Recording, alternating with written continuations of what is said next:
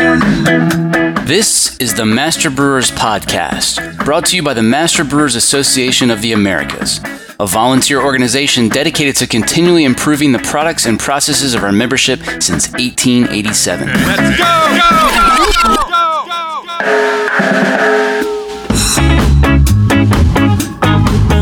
Master Brewers brings you interviews with the industry's best and brightest in brewing science, technology, and operations.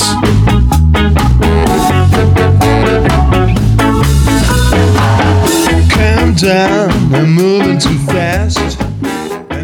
This Master Brewers podcast is proudly sponsored by Hopsteiner, a global leader in the hop industry focused on quality, sustainability, and innovation in new hop varieties and hop products. Contact our brewery sales team to provide you with the hop-related tools you need to craft your next great beer. For more information, visit hopsteiner.com. Additional support provided by Get to know Proximity Malt. We malt superior, European-style, low-protein varieties grown close to home in Delaware and Colorado. Domestically grown, precisely malted to style. With our team of seasoned experts and 2 brand new malt houses, try what's really new in malt. Check us out at www.proximitymalt.com. Every beer has a story, and that's why, for over 95 years, Gusmer Enterprises has offered a full line of solutions, including equipment, analytical instrumentation, and processing aids, all brought to you from leading suppliers and backed by strong technical support. For the solution to your story, go to gusmerbeer.com.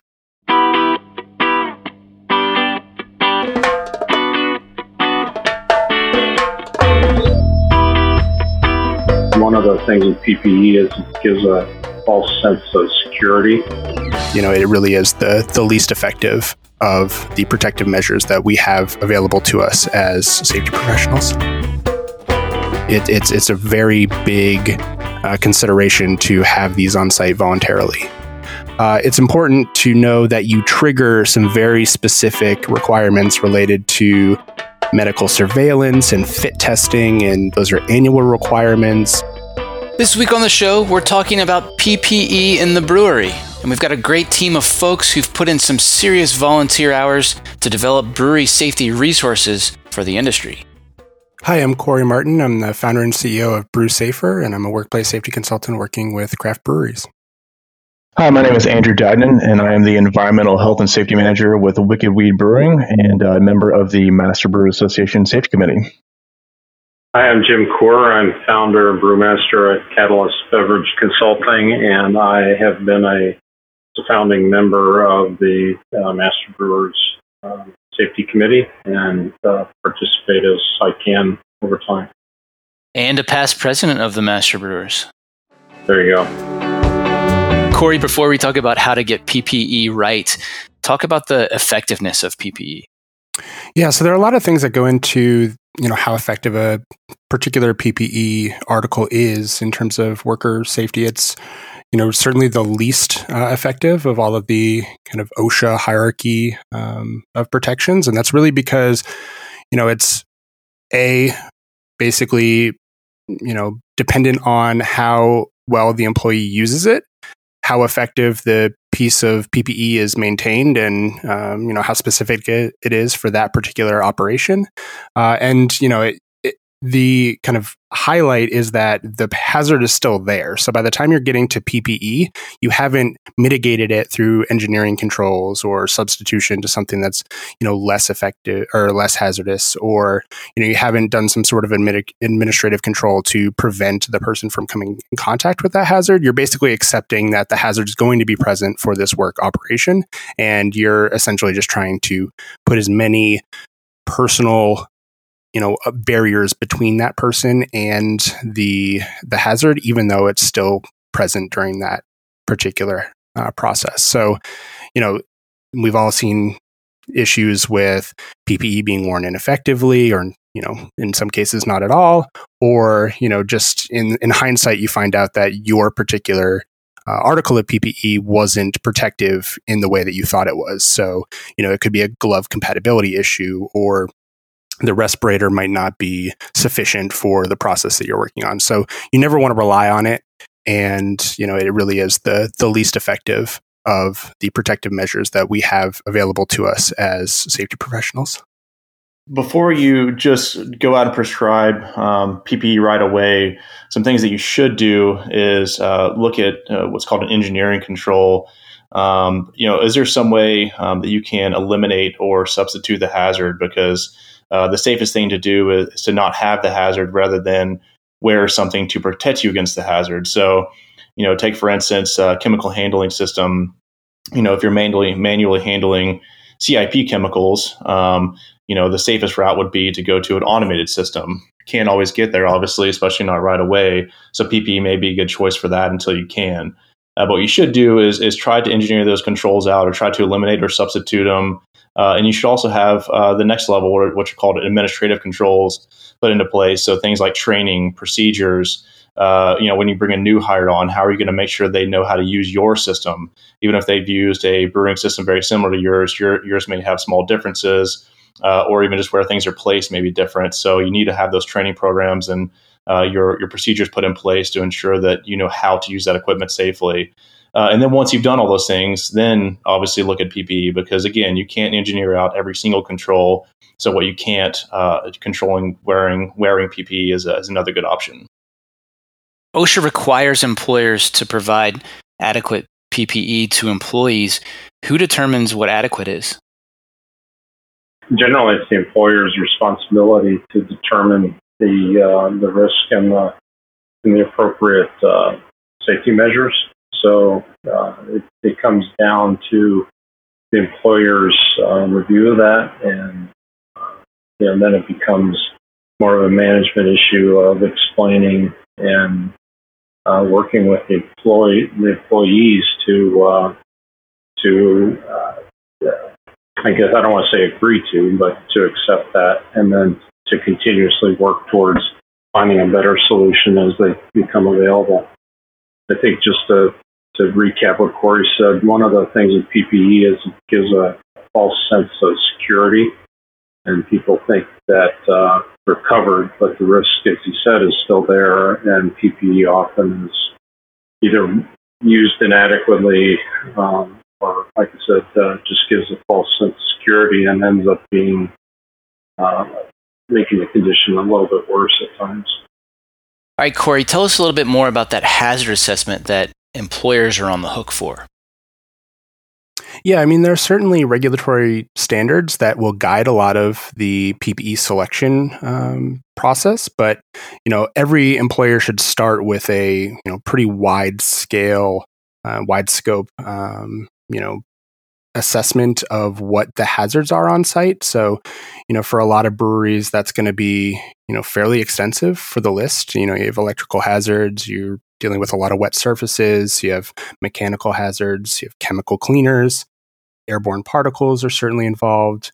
And, you really have to document each place where, these things come up, and then evaluate what you've done from an engineering and administrative control standpoint. And if you can't fully, engineer or administratively remove a lot of these hazards, then you're going to have to, again, fall to the PPE process to, put additional safeguards in place. And that's going to be dependent on what that PPE assessment looks like. What happens when employees want to use their own PPE? Yeah, so it is the employer's responsibility to provide sufficient PPE. So, if an employee comes in, it's usually footwear or safety glasses that I see. Those are the two most common, and maybe other people can chime in on what they've seen as well. But footwear tends to be the one that most people have preferences for.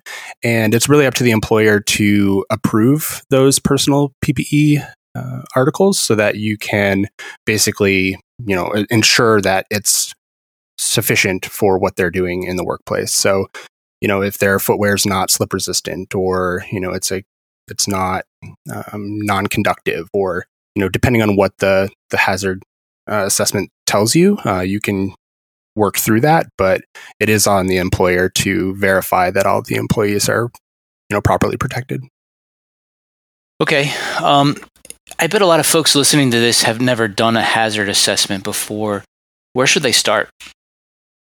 Yeah, so for starting hazard assessments, there are a lot of resources out there, different types of forms that you can use, and I would highly recommend getting one of those for a good starting place. I mean, you can either just Google or look on the OSHA website.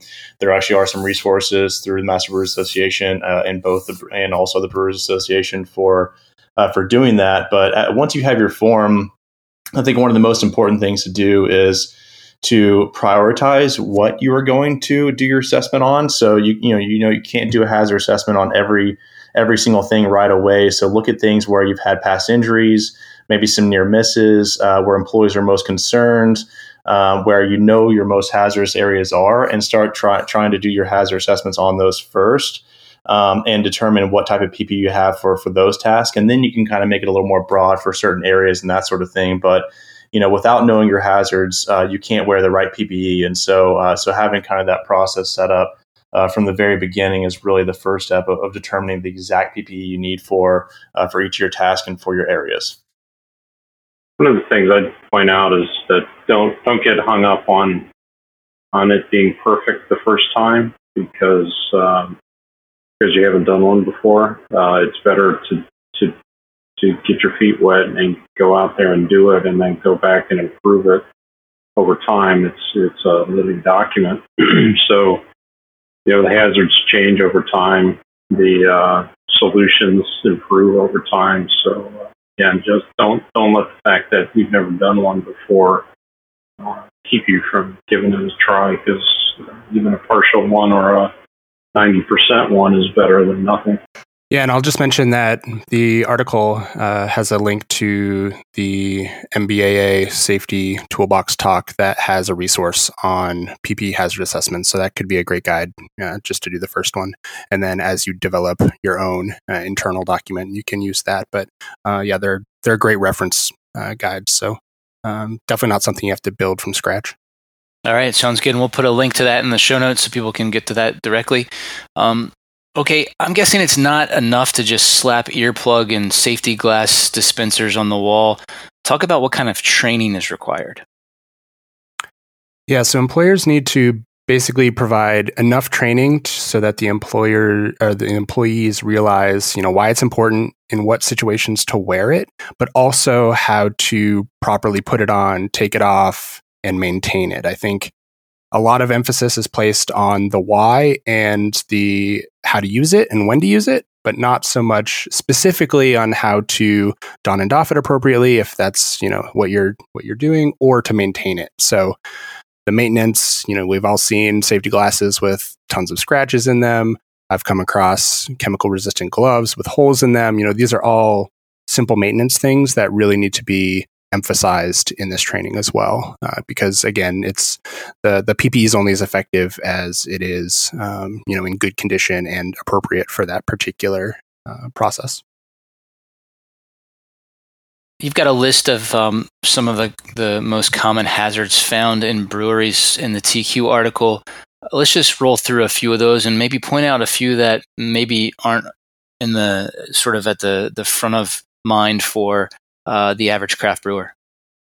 Sure, yeah. So, obviously the chemical, electrical, mechanical, those are, pretty ubiquitous in the brewing space. But I like to point out things like slips, trips, and falls, and, traffic areas, especially if you're bringing forklifts and industrial trucks and those types of things, making sure that people are appropriately protected and know where to go in the brewing space. Confined spaces are always going to be a big hazard, especially if you have people going into tanks or, silos or those types of things. Really depends on the operations there. Obviously, you have really high temperature liquids, and, depending on what you're using for cooling systems, that can also be a hazard. And then airborne particles, if you're filtering with silica or if you're milling and have combustible dust from those operations, that's also a big concern. All right, let's get into some specific examples of PPE that can be found in breweries. And I really want to focus on what to consider when selecting PPE for a brewery. Let's start with something that's in pretty much every brewery, safety glasses. So some things to look out for with safety glasses. The number one issue that that I typically see in a brewing environment is fogging. So there's a lot of humidity going in and out of cold environments and into warm environments. So one of the things that we typically look for are things like nose bridges that fit and allow airflow, but also have small openings at the top, but obviously not large enough to let any kind of hazards through. And also just making sure that they're comfortable. So, a really easy way to do this is to chat with a local vendor and just get them to bring in 3-4 different types of safety glasses into your brewery and try them out and see what works for your environment and what fits your employees best. Additional face protection measures other than just safety glasses typically include things like face shields, safety goggles. And when I mention face shields, there are obviously different types. There's some for chemical handling. There's some for more maintenance works, think like grinding or welding, etc. But one thing that I would really like to get across is that in a brewing environment, what most brewers and even packaging employees are going to be doing is chemical handling. You're likely not going to get around that, at least at some point. And so the biggest thing that I would like to stress there is getting eye protection, such as goggles under a face shield or a face shield with goggles built in to fully protect the eye. You're not always as safe as you think you might be wearing just a face shield and safety glasses, or obviously just a face shield without safety glasses. And so definitely focusing on a full goggle protection when chemical handling at all times to fully protect the eyes.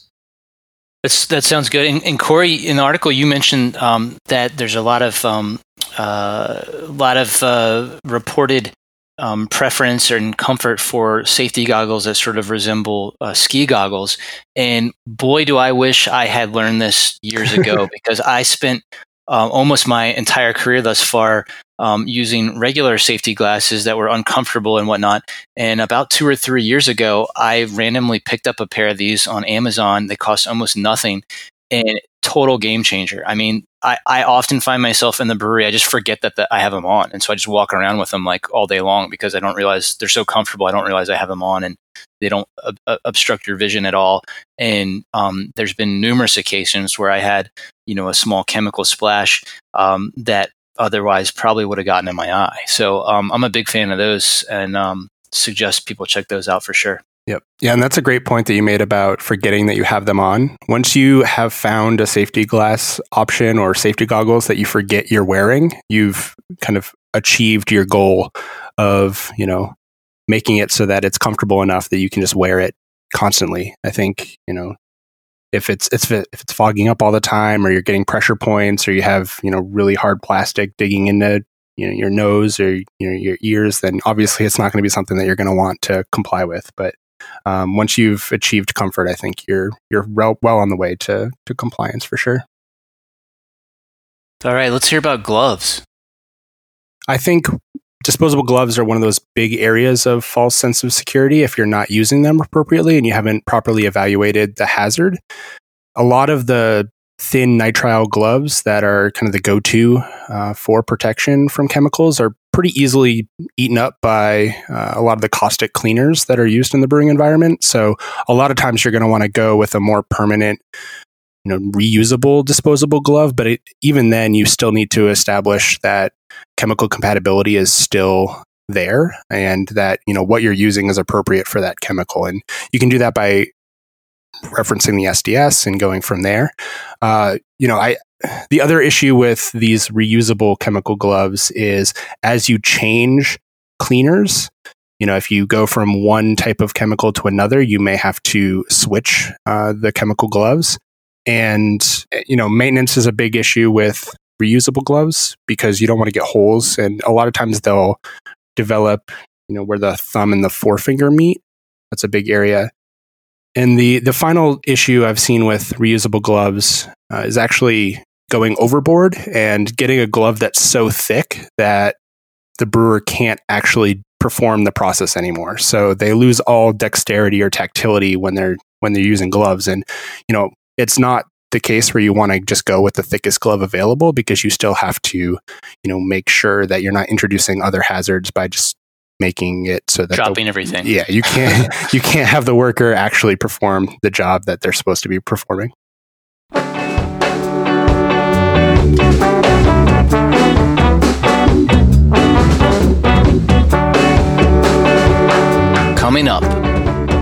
have yet to be to a brewery where there aren't beards. And, a lot of people are disappointed to hear that if they're required to wear respirators, then they have to do away with their beards. I'm John Bryce, and you're listening to the Master Brewers Podcast from the Master Brewers Association of the Americas.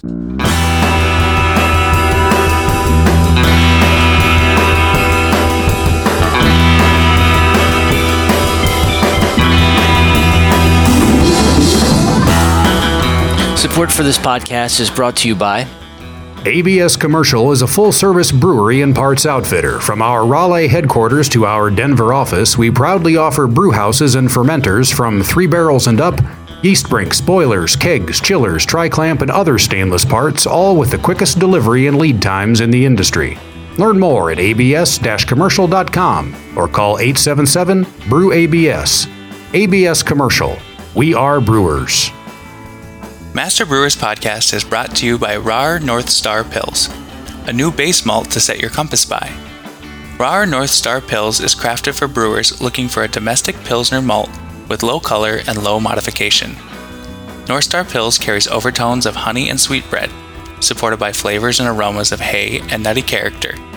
Suitable for any beer style, but particularly craft-brewed versions of classic lagers. Let RAR North Star Pils guide your craft by visiting bsgcraftbrewing.com or contact us at 1-800-374-2739. And thanks also to Christian Hansen, suppliers of frozen liquid yeast.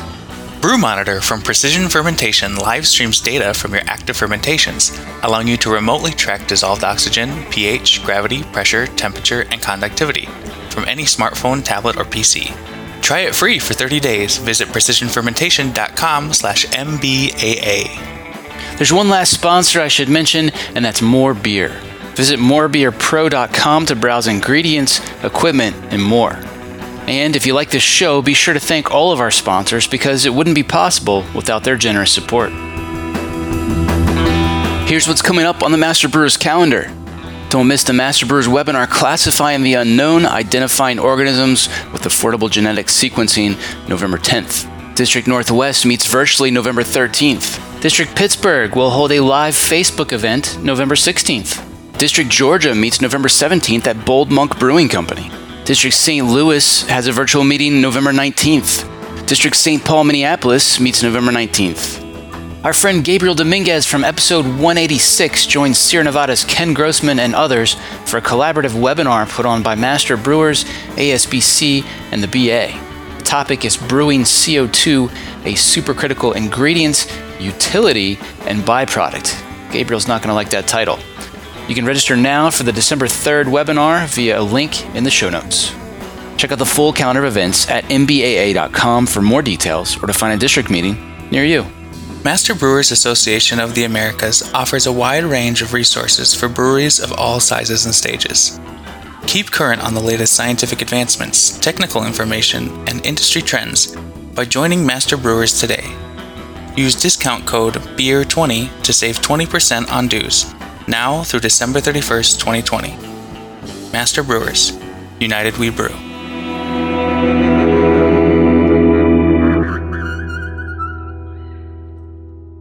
Now back to the show.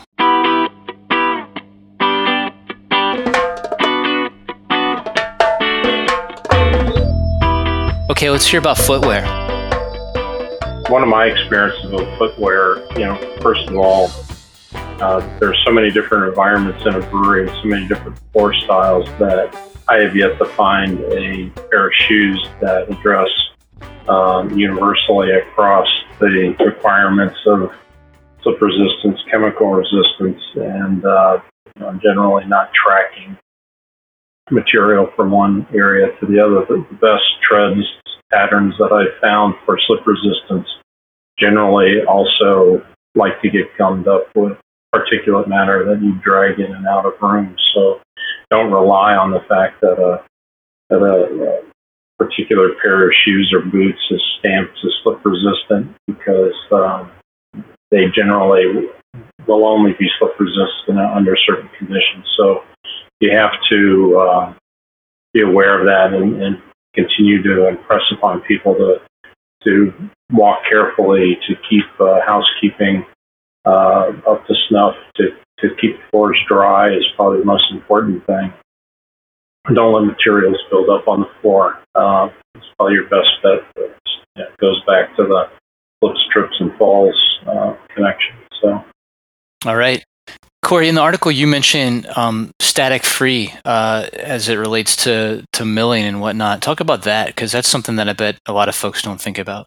Yeah, so that's one of the issues. It's one of those secondary or even tertiary hazards, but it's one of those things that's often overlooked. But if you're doing grain milling and you're getting these combustible dusts that are really fine building up, you can address these with ventilation or periodic vacuuming or those types of operations. But in those environments, a static charge could represent an ignition source that you're not, paying attention to. And because certain boots are not static free and they're constantly, engaging with different work surfaces, that's one of the areas where you could get an electrical charge that could touch off that combustible dust. So, it's I'm calling it secondary or tertiary because normal good workplace practices where you're housekeeping and keeping those dusts to a minimum in your milling site,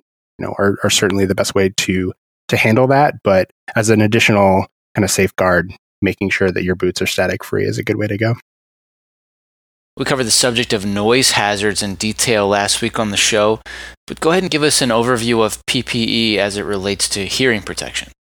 So the first step of understanding what type of hearing protection you need is to actually get a noise survey completed to know what the noise levels are in your facility. So a few different ways you can do that. You can purchase your own meter. You can work with a local consultant. Sometimes you can work with the OSHA office, their consultative arm. Or sometimes you can reach out to your workers' compensation insurance company and they can do it for you. But the reason I like to highlight that and I want to stress that is that a few different reasons. One, you may not actually have to wear hearing protection per the OSHA regulation.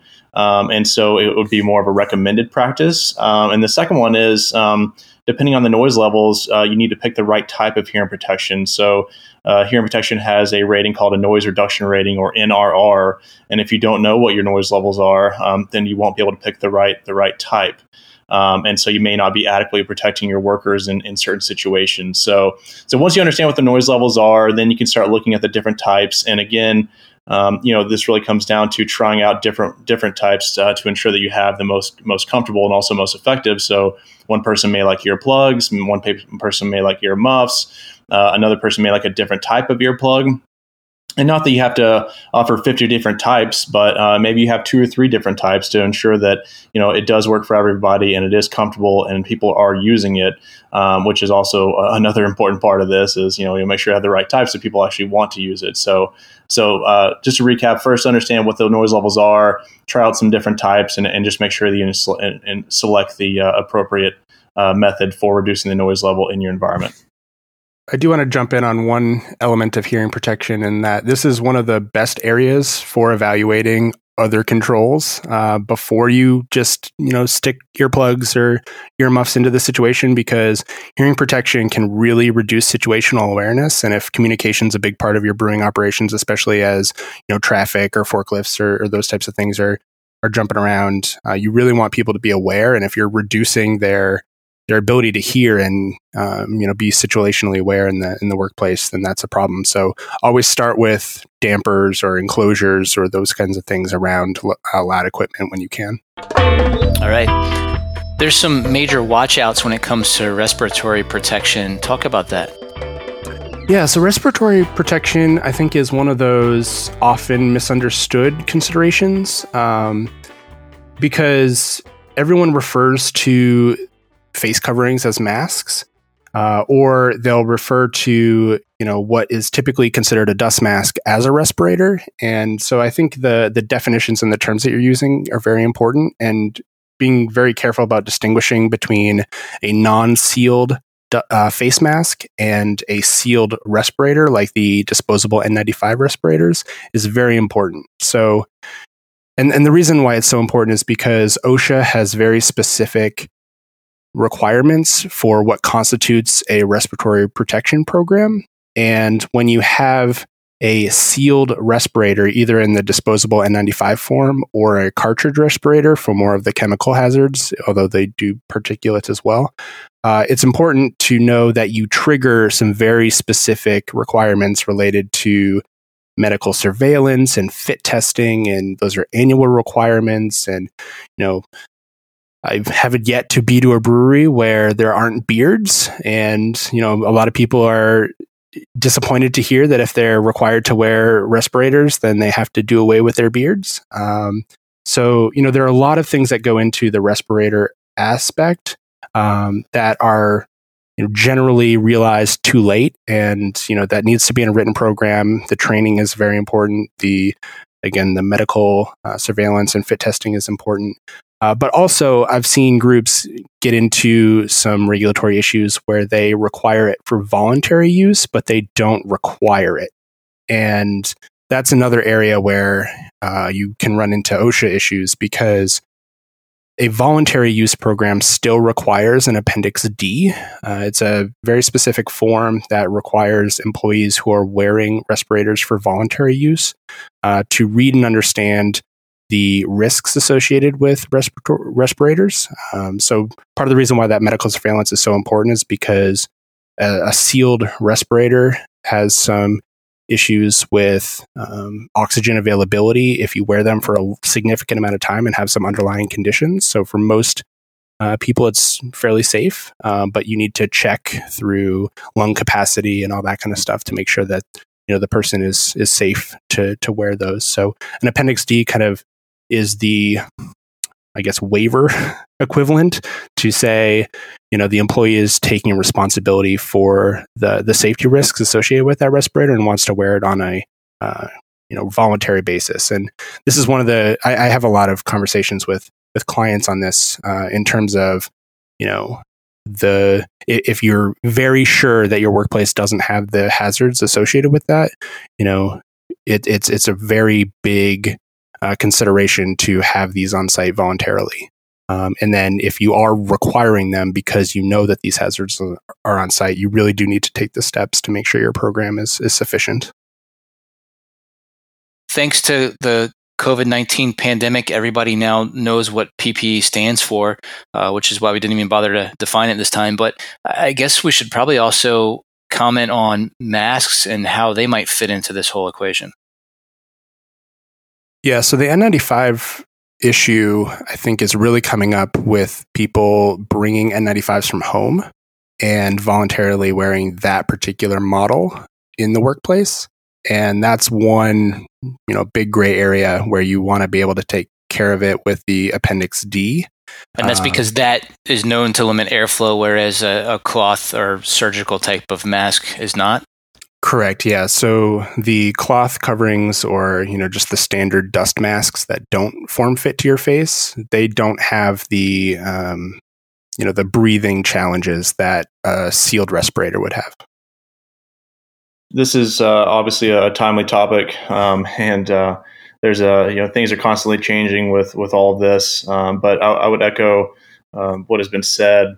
And one option you may have is to prepare all of your employees is just have everyone read through and sign the Appendix D, and potentially do some sort of basic respiratory safety training about how to use them, signs and symptoms of use if you are having reduced oxygen. It's a hot time of year, so if you get overheated, what do you do? Maybe take it off in a safe area, drink some water, and relax, because it can cause additional heat stress. And so just training all your employees on that and having them all have that understanding, because it may come a time where you don't realize it, but someone brings in a N95 from home, or they have to wear it for a certain reason, and just being prepared for that situation, I think is kind of an easy way to ensure all your employees are ready if and when they have to use the N95 or the tight fitting respirator. We've talked about some of the more common forms of PPE found in the brewery setting. What are some other types of PPE that we might not be thinking of?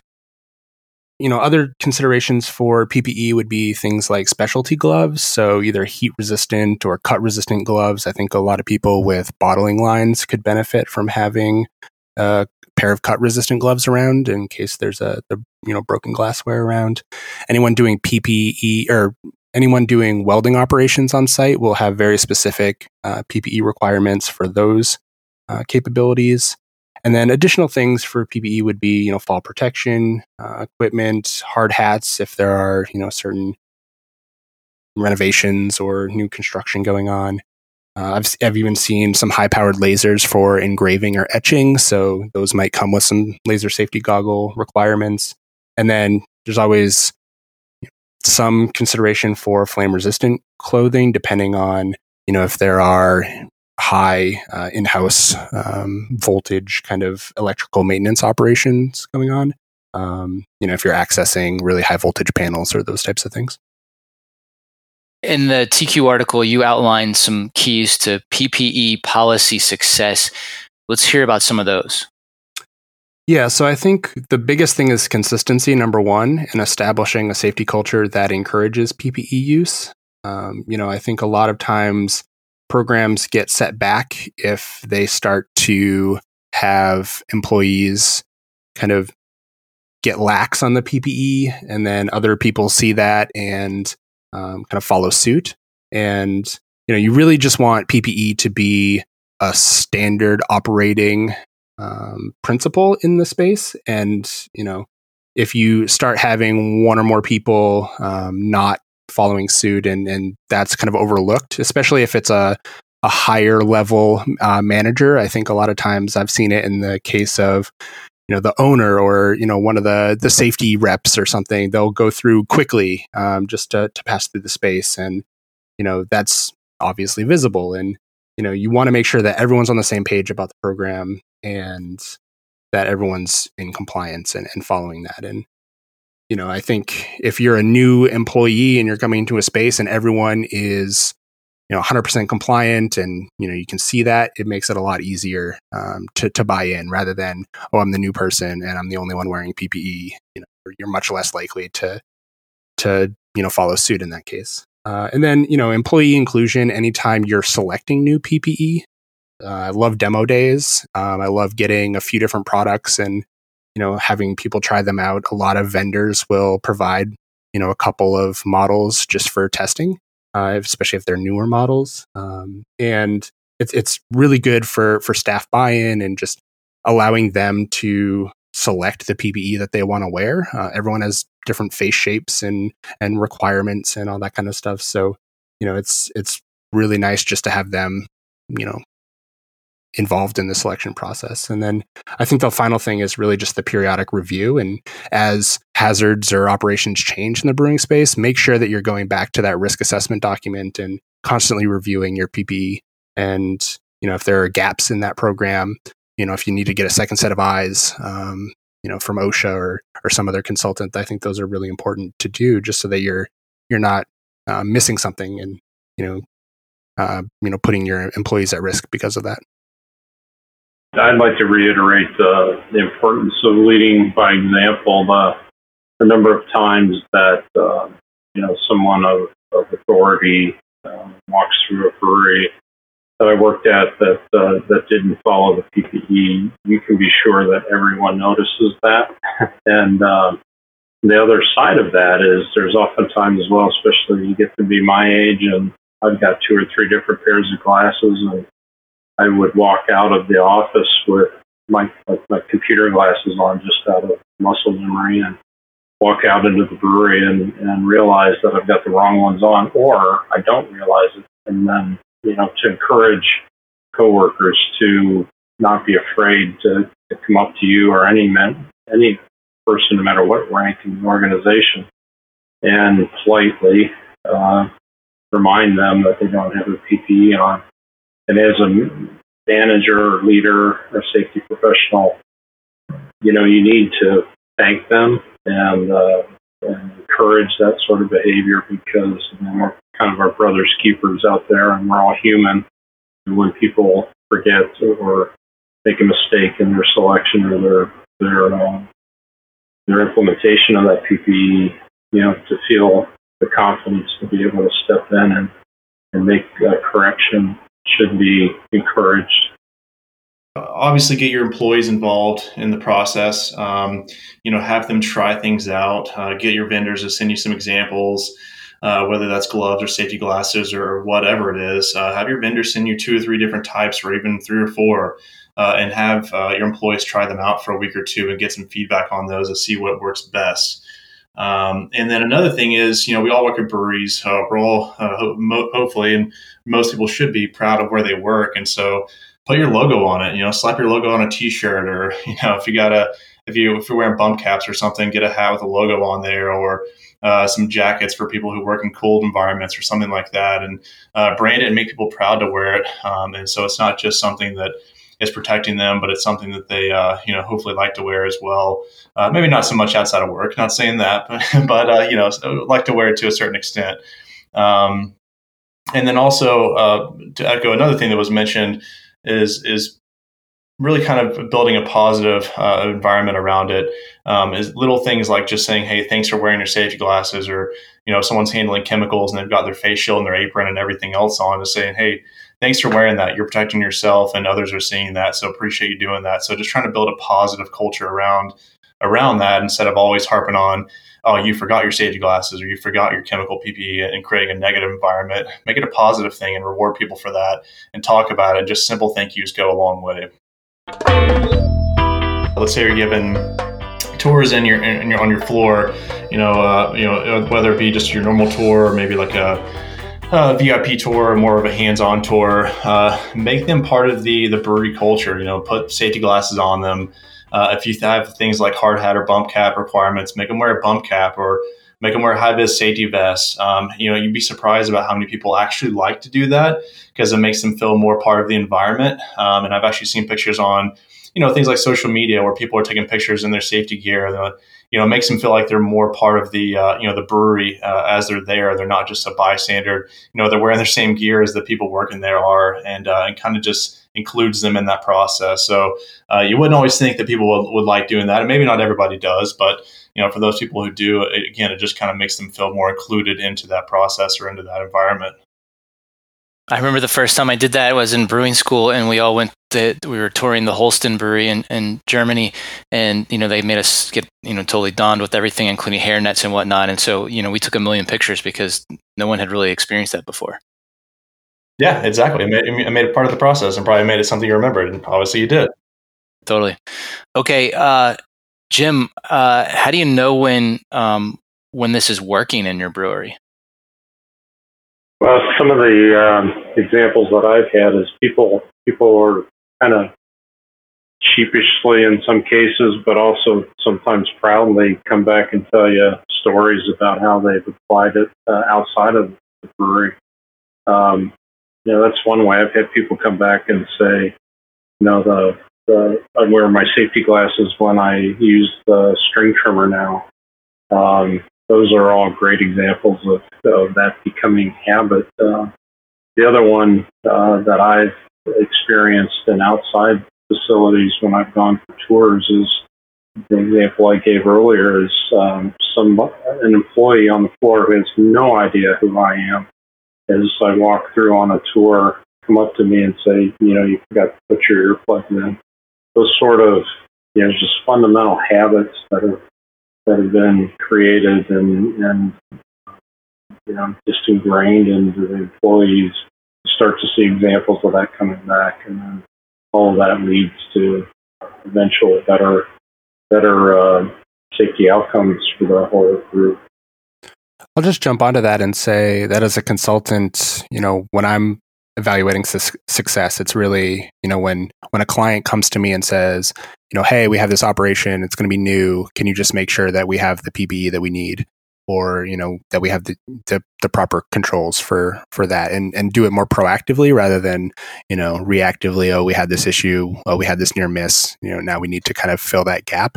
The more proactive you are in evaluating these hazards and implementing the right controls, I mean, that's really where you want to get to with your safety program. That was Corey Martin, Andrew Dagnan, and Jim Kerr here on the Master Brewers Podcast. By the way, if you're ever in a situation in which you think it makes sense to catch a ride to the airport with Jim, don't do it. There's a great article in The Onion titled Dad Suggests Arriving at Airport 14 Hours Early, and I'm pretty sure Jim inspired that article.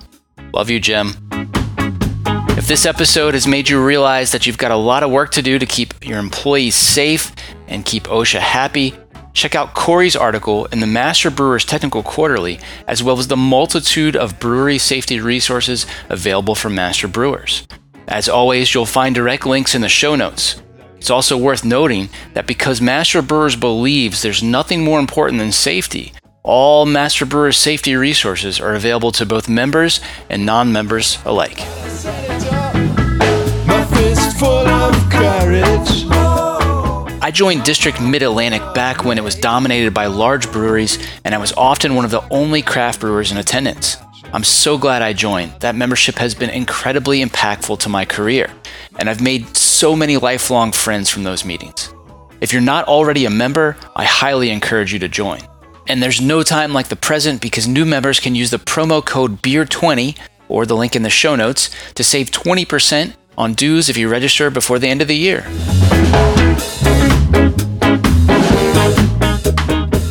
Are you enjoying the Master Brewers Podcast? Let me tell you about a simple way you can help us keep making more. Take a minute to thank our sponsors.